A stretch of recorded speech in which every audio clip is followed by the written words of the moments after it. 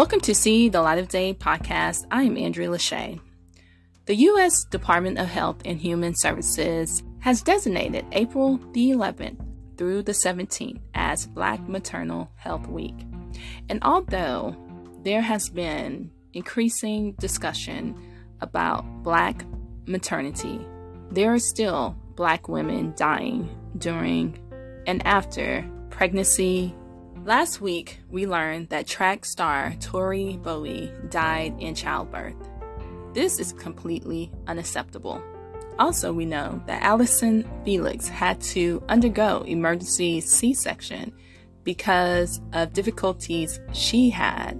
In addition, we have heard from people like Beyonce and also Serena Williams in their complications during childbirth. So what can we do to decrease the amount of deaths happening during and after pregnancy?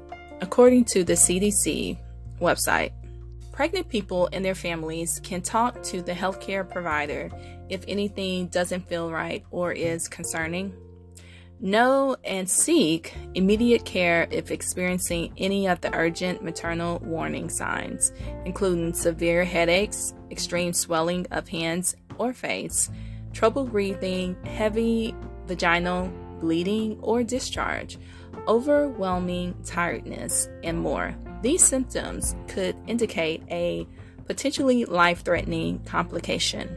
Also, the CDC suggests that pregnant people and their families can share recent pregnancy history during each medical care visit for up to 1 year after delivery. In addition, connect with healthcare and social support systems before, during, and after pregnancy. As Black women, we know that this is an issue in our community, and we all need to be focusing on this because it is affecting all of us at this point. So many people are nosy in the wrong places, especially on social media. So instead of being nosy for no reason, be nosy for a cause.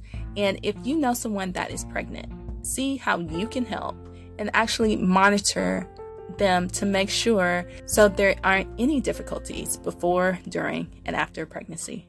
This is See the Light of Day podcast. I am Andrea Lachey. Remember to love God, love yourself, and love others. Peace and love.